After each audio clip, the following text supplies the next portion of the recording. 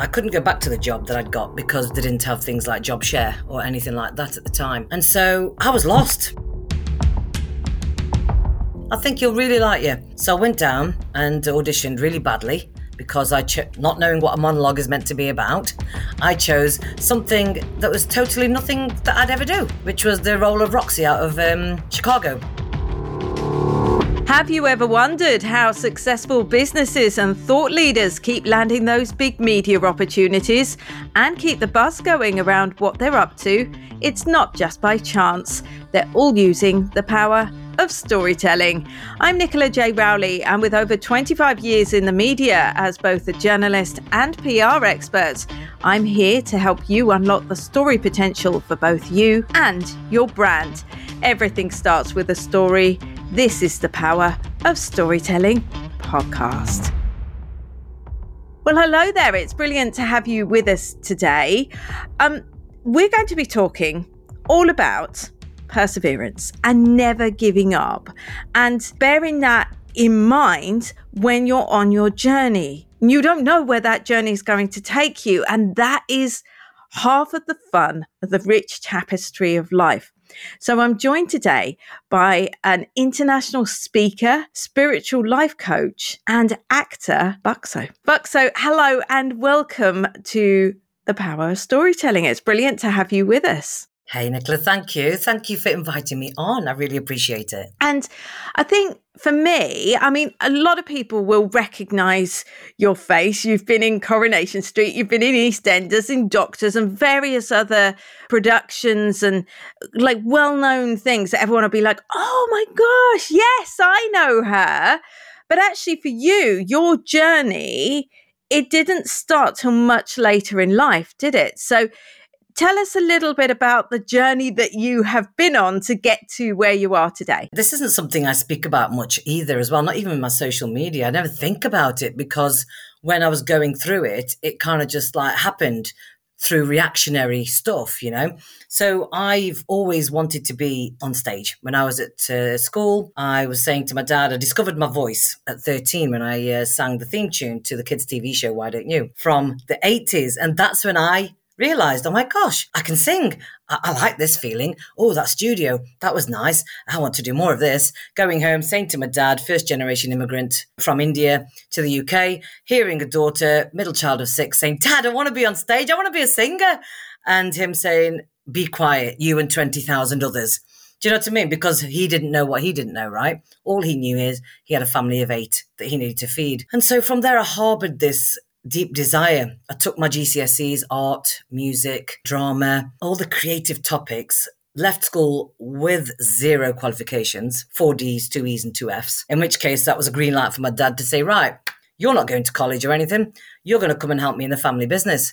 So that's what became my life from the age of 17 all the way through till 25. And I let that dream go. I let it go, put it to the back of back of mind, just got on with life. Life got in the way.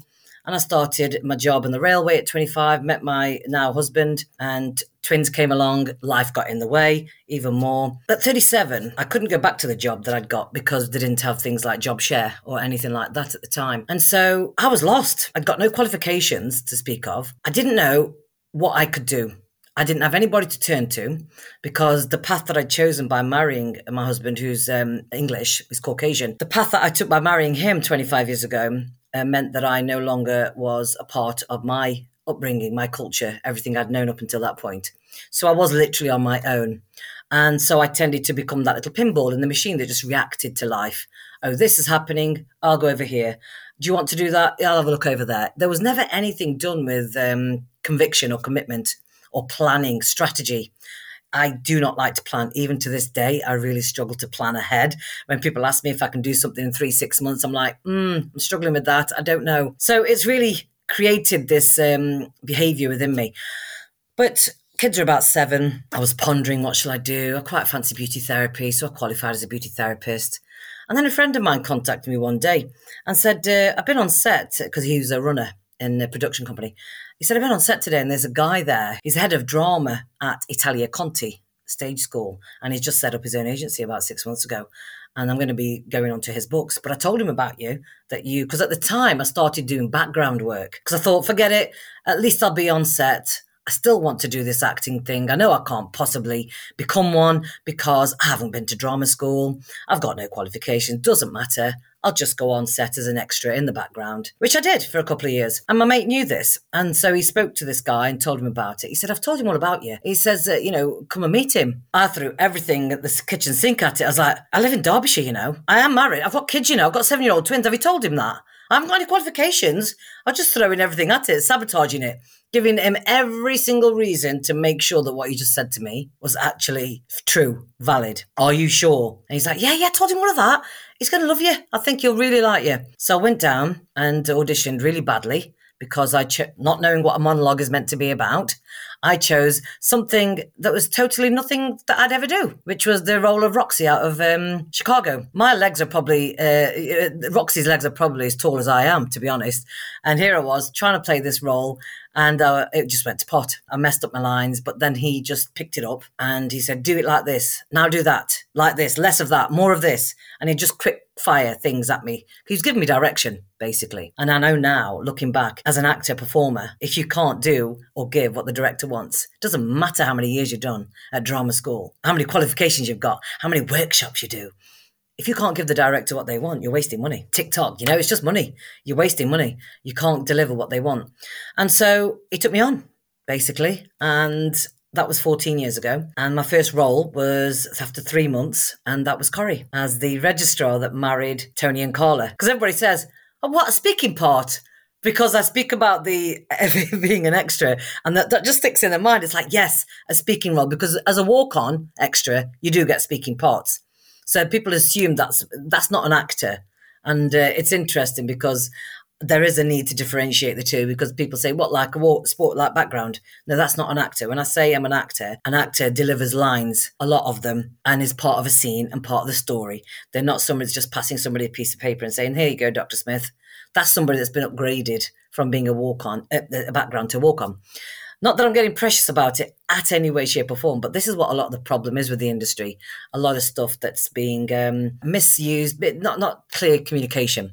So that was the first gig that I had on Corrie. But so you're 37, you've gone from literally overnight not knowing what you want to do, and then you're on one of the UK's best loved ongoing soap operas in Coronation Street. That's huge. Surely that the Mind Monkeys must have been at play. Me and Imposter Syndrome are like the best friends. It might be, you might think it's your best mate, but no, we were besties. We are besties way before anybody else.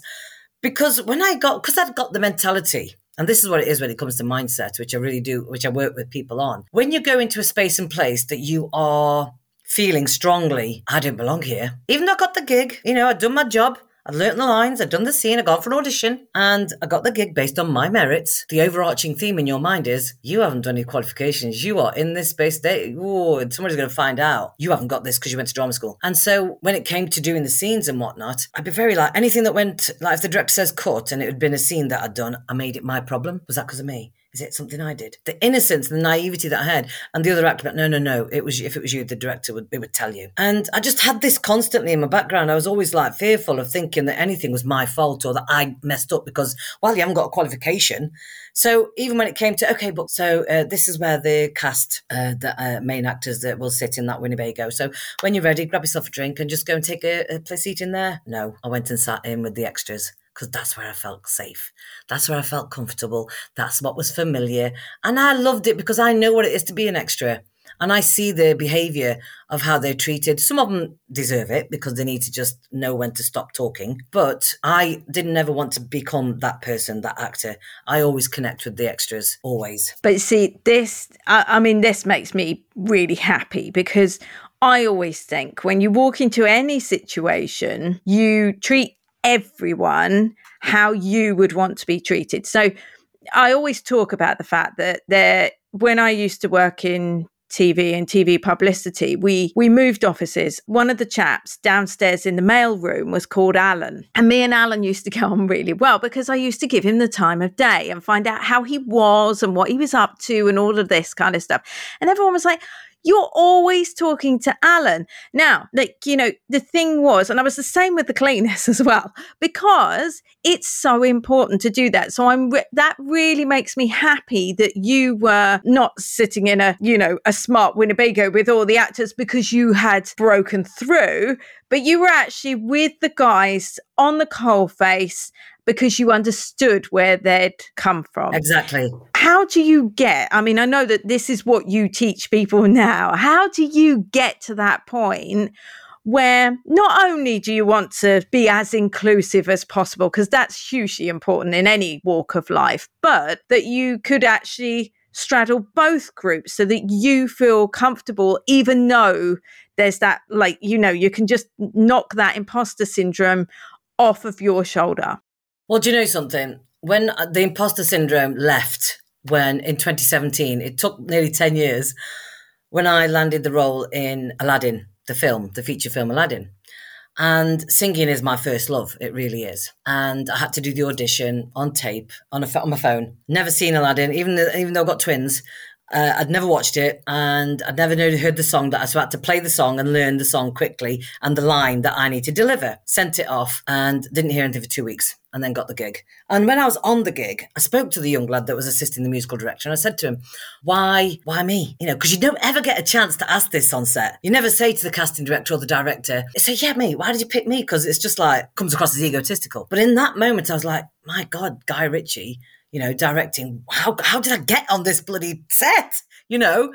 And I spoke to the guy and he says, well, we had the auditions come through and we picked 6 and we sent them to Guy with a recommendation that they go for you. And I was like, in my mind, I was thinking, oh my God, they picked me. And, you know, and he went to him. I was like, is that how it's done? He's like, yeah. And from that moment, I got a belief in myself. In that moment, it just landed. It was like, they wanted me. They always want you, but you never know if you're the first choice. But they wanted me. I was the first choice. And I know it's easy to go through life thinking, you know, stop looking for validation externally.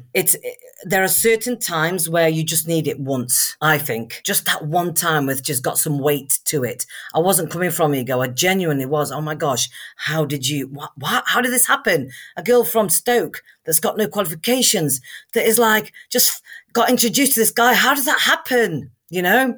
And I don't even look in the rear view often enough, you know? So when you ask me these questions, I'm actually answering them for the first time because I don't spend a lot of time looking back. I'm just so grateful in every single way. And that's the key thing, Nicola, is you asked me there, how do you straddle it? It's gratitude. It's just being grateful and never forgetting the magnitude of the situation that you are in. You know, we take it for granted because it's easy to lose touch. And we lose touch because we are so enmeshed in our own issues and problems and make everything about us, like I was doing. I was making, oh, it's because of me, you know. And it's because of me. When you say that, it makes me feel like this. We make everything about ourselves, and you don't do that anymore. Just stop doing that. Stop making the world and the problems and scenarios, people, places and things. Stop making it about yourself. Just start being grateful for the scenarios that you are presented with and have the luxury, the joy of being involved in. What was that like for you? Because I loved that was the moment where you got that self-belief. But I mean, Guy Ritchie's a legend. Like his films, like I love Snatch and Lock, Stock and all of those. And I've interviewed a lot of celebrities over the years and things like that. But even like, there are some people that you just be like, oh my gosh, okay, I'm going to have to just get my head straight about what I'm going to say and everything. What was that like for you when you got that belief, that being on set? Did you feel a sense of creative freedom? Because then you've knocked that imposter syndrome off your shoulder and you're kind of like, now I can just go for it. Do you know what? I didn't get it straight away after that. I didn't get it immediately. It's only really happened since 2000, since I had my life just took a 180 after my dad passed in January 2020. And we didn't have a great relationship, like I say, because I'm married out of my culture. So for the last 25 years, we've been quite disconnected. So I was massively impacted with this passing and I didn't know why. So it brought up a load of questions. And as a spiritual sort of practitioner that I am, I was a bit confused as to why I was coming out with all of these questions. And I had to go deeper inside myself and answer these questions. And basically, it all became a thing where I realized I spent these last 25 years trying to prove myself to my dad. And now that he wasn't here anymore, why am I doing what I'm doing? Do I still want to be an actor? Do I still want to go here and do that and do these things? But actually, I was ready to give it up. I said to my agent, I said, you know what, my life, this isn't feeding me anymore. I'm tired of this industry and the vacuous nature of the people that are in it that walk around full of trauma and not prepared to do a thing about it, yet impose that on you and make you and other people in the industry that are coming out of drama school, these young kids that are given no support mentally when they leave. They have it all at drama school. They're filled with rubbish and hot air blowing up the backside, and they get out there and they've got these impressions, and 10 years later they leave because of the fact that nobody talks to them about dealing with their stuff that's going on inside them. So for me, I realized in that moment, I'm ready to give all of this up, whatever all of this is. I mean, it's not like I was A-list or anything, but I was ready to just let all of this side of my life go. And I said as much to my agent, and he said, I understand where you're coming from. He said, but I'm not going to accept your resignation. And so by all means, take a year out. Because I said, I'm just going to get a job. I'm just going to get paid regularly and know when money's coming. I just want to know where I am. We had so much dysfunction, didn't we, after lockdown? And that just brought about this whole, everything thrown up in the air and landed. I thought I'd already had that in my life, but this was next level. And I knew in that moment, this is my spiritual awakening. This was a part of me that really could not go back. Like people talk about being too far down the road. I couldn't even see the road I'd been on. So this is, just to clarify, this is 2020? Yeah. So this is when I came full circle and was like, what am I doing? Am I carrying on with the acting? Why am I carrying on with it? What am I prepared to put up with? What am I about to tolerate and sacrifice? Okay, none. So I said, and now I say no. If my agent says, oh, there's an audition here, do you want to go for it? No, I'm going to leave this, thank you. Before, I'd never have said that. I'd have been, yeah, I'll be there. You know, if somebody's making plans, I'd be like, yeah, no problem, Buckso, what about this event that we're going to... No, I can be there. I'll be there tomorrow. I'll drop everything in my life and I'll be there tomorrow. I'm not doing that anymore. I'm just not doing it. Because you know what? I'm a massive believer of that what is meant for you will never pass you by. It just can't. It won't. It just won't. It didn't for you, because that's the thing. You like that perseverance, and like it's almost like it was something else that was persevering after you, because it took you till 37 to get that break, but it kind of fast tracked you right in at the top, because I've never heard of anyone just suddenly ending up with the first ever piece like they end up on Coronation Street. Like that is amazing to have done that. But then it's as if it was like the universe telling you, right, this is what you're meant to be doing. And at this point, so you're kind of like questioning everything. I love the fact that your agent refused to take your resignation. Genius, by the way. And then you go off. Do you then start training as a life coach? Is that the path that you went down? So in 2017, I done my qualification and did nothing with it. But I did it because I knew what imposter syndrome was about. I didn't want to not have a qualification again, right? So I did it. I was giving people advice anyway in life and generally and whatnot. And I thought, do you know what? I'm just going to get a qualification for this. And then I've got one, you know? The intention wasn't to do life coaching per se in 2017, but I'm glad I did do it. I wish I'd built it up because I probably would have had clients in lockdown. But again, everything happens in divine timing, exactly how it's supposed to happen.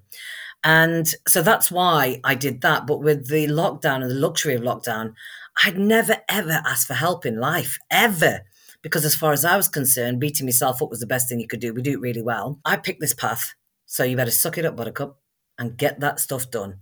So I didn't even think that I could ask for help because you wanted this, didn't you? So off you trot.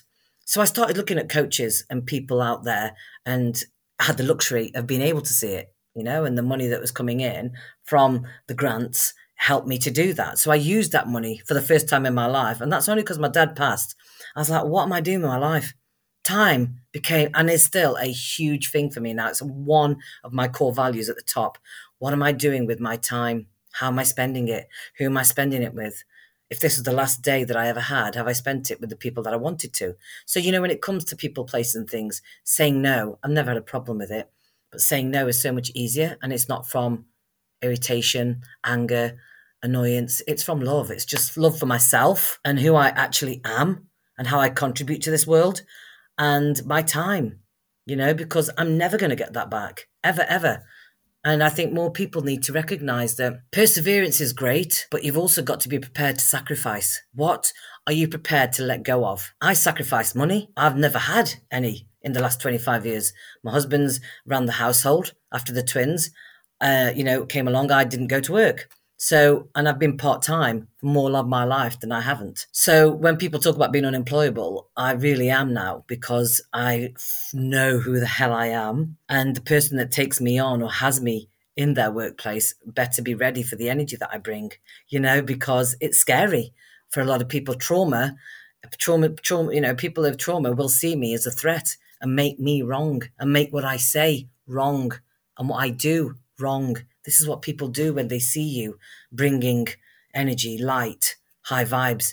They have to make you wrong because it makes them feel like they're not doing things with their life. Last month, I saw you talk on stage at Be Inspired. Like we kind of like, we've been in the same circles for a while, but we hadn't had a chance to properly connect. But your talk and talking about the fact that we all have a diamond within, we all have a gift within us, that really struck a chord with me. Tell me a little bit about that and why you think that's so important to recognize that as you're going through life. Yeah, my gosh. When you realize that this is what makes me, reminds me how connected we are to the planet, the cosmos, everything, this universe. We have in our muscles the same stuff that's been found in meteors out in the desert. Do you know what I mean? We have the same substance in our body that is raining on planets. Carbon. We have 3 grams of carbon in our bones when we die, around that much, which is taken into a lab and made into a diamond after 10 months. Why would you wait until you die in order to shine and have somebody wear you around their neck and shining brilliantly? From that point of view, why aren't you showing up now, polishing up the many facets that you keep hidden, like a diamond is in the mine? It's, has to be extracted. Why don't we extract ourselves so we can polish up those sides of ourselves and show up in ways and places so expansively that you're living your life to the maximum? People talk about living life to the full. This is what it is. This is what it's about. It's like being unapologetic, not from fear or anger, but from love, because you've done your healing. Your heart is operating exactly how it's meant to. Do you know what I mean? And exactly how it's supposed to be operating, not from low-level energy, jealousy, dread, lack, sadness. So many people are operating from sadness right now. It's not fair, because this isn't what you were meant to do. This isn't why you came to this planet. Our job is to remember who we are, and we can only do that by healing the trauma.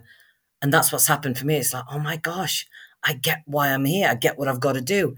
I've got to heal from my stuff so that the generations going forward, like my kids, don't have to carry on the stuff that I brought from my generation, And they'll go, no wonder. People look at kid and say, oh, look at that, 5 years old. Look at what they're doing now. Aren't they bloody clever?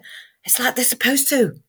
We're supposed to evolve as beings spiritually. We're supposed to come here more evolved. And this is what we choose for ourselves. I'm not going to get too deep on that topic, but it is a huge topic, and I live my life from it. And I invite everybody else to start investigating that, please. You are not this meat suit. You're not your thoughts, your feelings, your emotions. You're not that. You're just this thing. This meat suit is just hosting your soul and your spirit. It's like a car. You just chose to jump into this one. Do you know what I mean? And travel around this thing called Earth. So make sure that you're doing it to the best of your ability, and do not worry about it, because you know what? This is a game. All of this thing we do when we go up and put makeup on, it's a stage. Life is a game. You're going out here and he said that, she said this. Doesn't matter. Who cares? Doesn't matter, because guess what? We're all going to die. Sorry, we're all going to die one day. We don't talk about it, but I think it's time we did. And that's a big thing that I want to do, is talk about the fact that, guys, and I've never felt it so much. Now I'm 50. My dad was 74 when he passed. If I have got 24 years left on the planet, I know how fast the last 25 have gone with the kids and my husband married. Blink of an eye. What am I doing with the next 24 years? Because that ain't long. I've got less time left on the planet than I've had already. Yeah, definitely. And I think there is so much to that. Live your life to the fullest, and also tap in and find your true potential. That is everything. If you can find that thing that lights you up, there's a reason that lights you up. I'm a firm believer in that. It's almost like that is what you're meant to be doing. Yeah, that's your message, right? That's it. When you're doing something from passion, that is your purpose. When people say, oh, I don't know what my purpose is, but what are you passionate about? Don't really know. Because that's what the problem is. Like I talked about the Sparkle effect. Sparkle stands for self-awareness, purpose, authenticity, resilience, know yourself, leadership and embodiment. Nobody actually knows themselves. I shared a post on my social media the other day. I haven't met all of me yet. Do you know what I mean? I still haven't met all of me yet. And I realized that, oh my gosh, now my eyes are wide open. I'm aware and I know what I know. It's like, who am I? Who is Buckso? Who is this person? I know what she likes to do. I know it's what makes me feel good, what makes me feel full, what makes me feel alive. That's who I am. I haven't got an identity, you know? If people say, oh, I'm just like my dad. Oh, this is me. My mum was like this as well. They take it with pride. It's like, you're not, though. You're not like your mum. You know, oh, gosh, my dad's diabetic, my mum is. We're all going to be bloody diabetic, pumping the, crisps down and whatnot. If your thoughts are so powerful, you don't have to have that as your truth. People are so, I'm going to say it, lazy. People are lazy. Nobody wants to take responsibility. And that's my MO now. That's the ethos. And I will happily, when you release the attachment to an outcome, life is just like sweet. I tell you, people come up to me, want to work with me, and I ask them those pertinent questions. And if we're going to have problems because you're not going to do the work. So I'm not going to work with you. I'm not for you. You can go. I have no attachment to that need for a client or need for anything because I'm just going to be this all the time. I'm going to be this level. I'm going to be at this vibration, if not higher, every single time. And that feels good. You're amazing. I think the thing for me, number one, I can see why you do so well as an international speaker because you're so engaging and you get people really thinking about actually, yeah, that's right. We do need to fulfill our potential. We do need to take action and be open to the outcomes and what could appear before us. I've got a saying on my wall and it says, always believe that something amazing is about to happen. And I think that sums up your journey to a T. Buckso, it's been so great having you on The Power of Storytelling with us today. If someone would like to connect with you, where can they find you? So as my name, Buckso, DW. So that's Buckso, DW, literally across all platforms. If you put that in, I'm on that on TikTok, Instagram, Facebook, not so much LinkedIn. Maybe that'll change or maybe it won't. And I'm okay with that. But yeah, please connect with me and tell me that you heard me here. And what's next for you? So I'm going to declare it now, actually, so that everybody listening to this can hold me in that light as well. Because as a collective, when we put our minds to the same thing, miracles happen. I'm going to be submitting my book proposal to Hay House. I want to be, in fact, I am a Hay House author. I'm saying it now. And my book is going to be called Dying to Shine. What the F are you waiting for? Because really, that's the question I want to leave with everybody. What is it that you're waiting for? Validation? Evidence? Permission? I give you all of that now. Take it, because you may not be here next week. I love that so much. As a message, what are you waiting for? If you know that you need to be seen in a bigger way, if you're thinking about PR and you're not sure whether or not to do PR, but you're kind of like, how ready am I? Don't forget, you can try our free quiz, pr-quiz.com. Buckso, it's been brilliant to have you with us today.